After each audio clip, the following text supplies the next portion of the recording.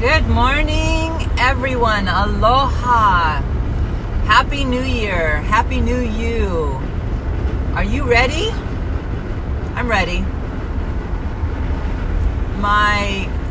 This is Christina from Color Your Soul Experience, where life is full of colorful experiences when we open our eyes and open our hearts and receive.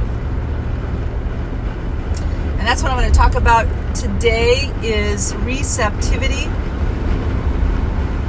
and how the universe is available according to your belief.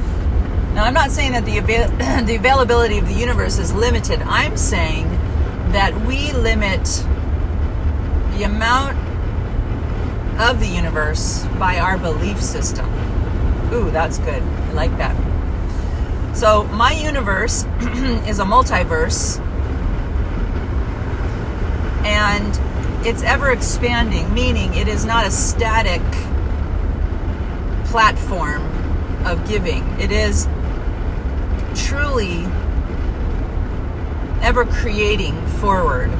Just as the universe is expanding right now, as I breathe in and out, the universe is breathing in and out of itself.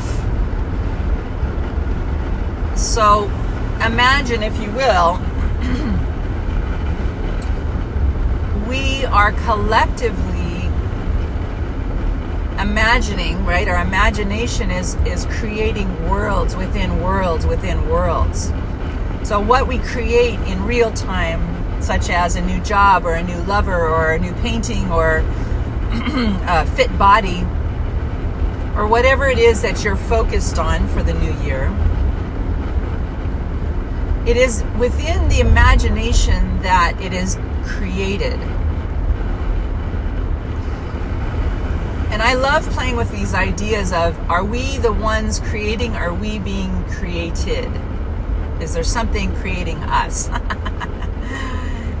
And it's fun to go back and forth to think of the ever-expanding universe as creating us, as us, individually creating what is important to us in this finite form called the human being, called Christina.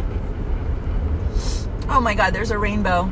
Gosh, on a segue, on a side note, yesterday was phenomenal, spending my day with my best friend, chasing rainbows and whales, and oh my gosh, it was so delicious.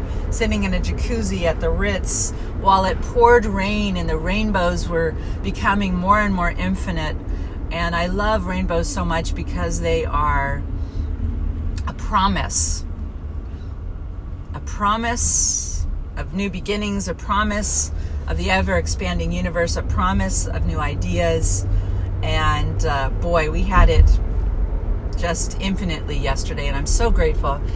And coming back to this idea of creation and manifestation and this new year, and just painting a new tableau of a bigger, more expanded idea of who I am. And with ease, with total ease, allowing. So when I speak on my podcasts, I start out with an idea and then I let it grow. So that's really what happens here is I'll start off with an idea and it seems almost like I'm bouncing all over the place, and I am, because I'm allowing the universe to guide this conversation.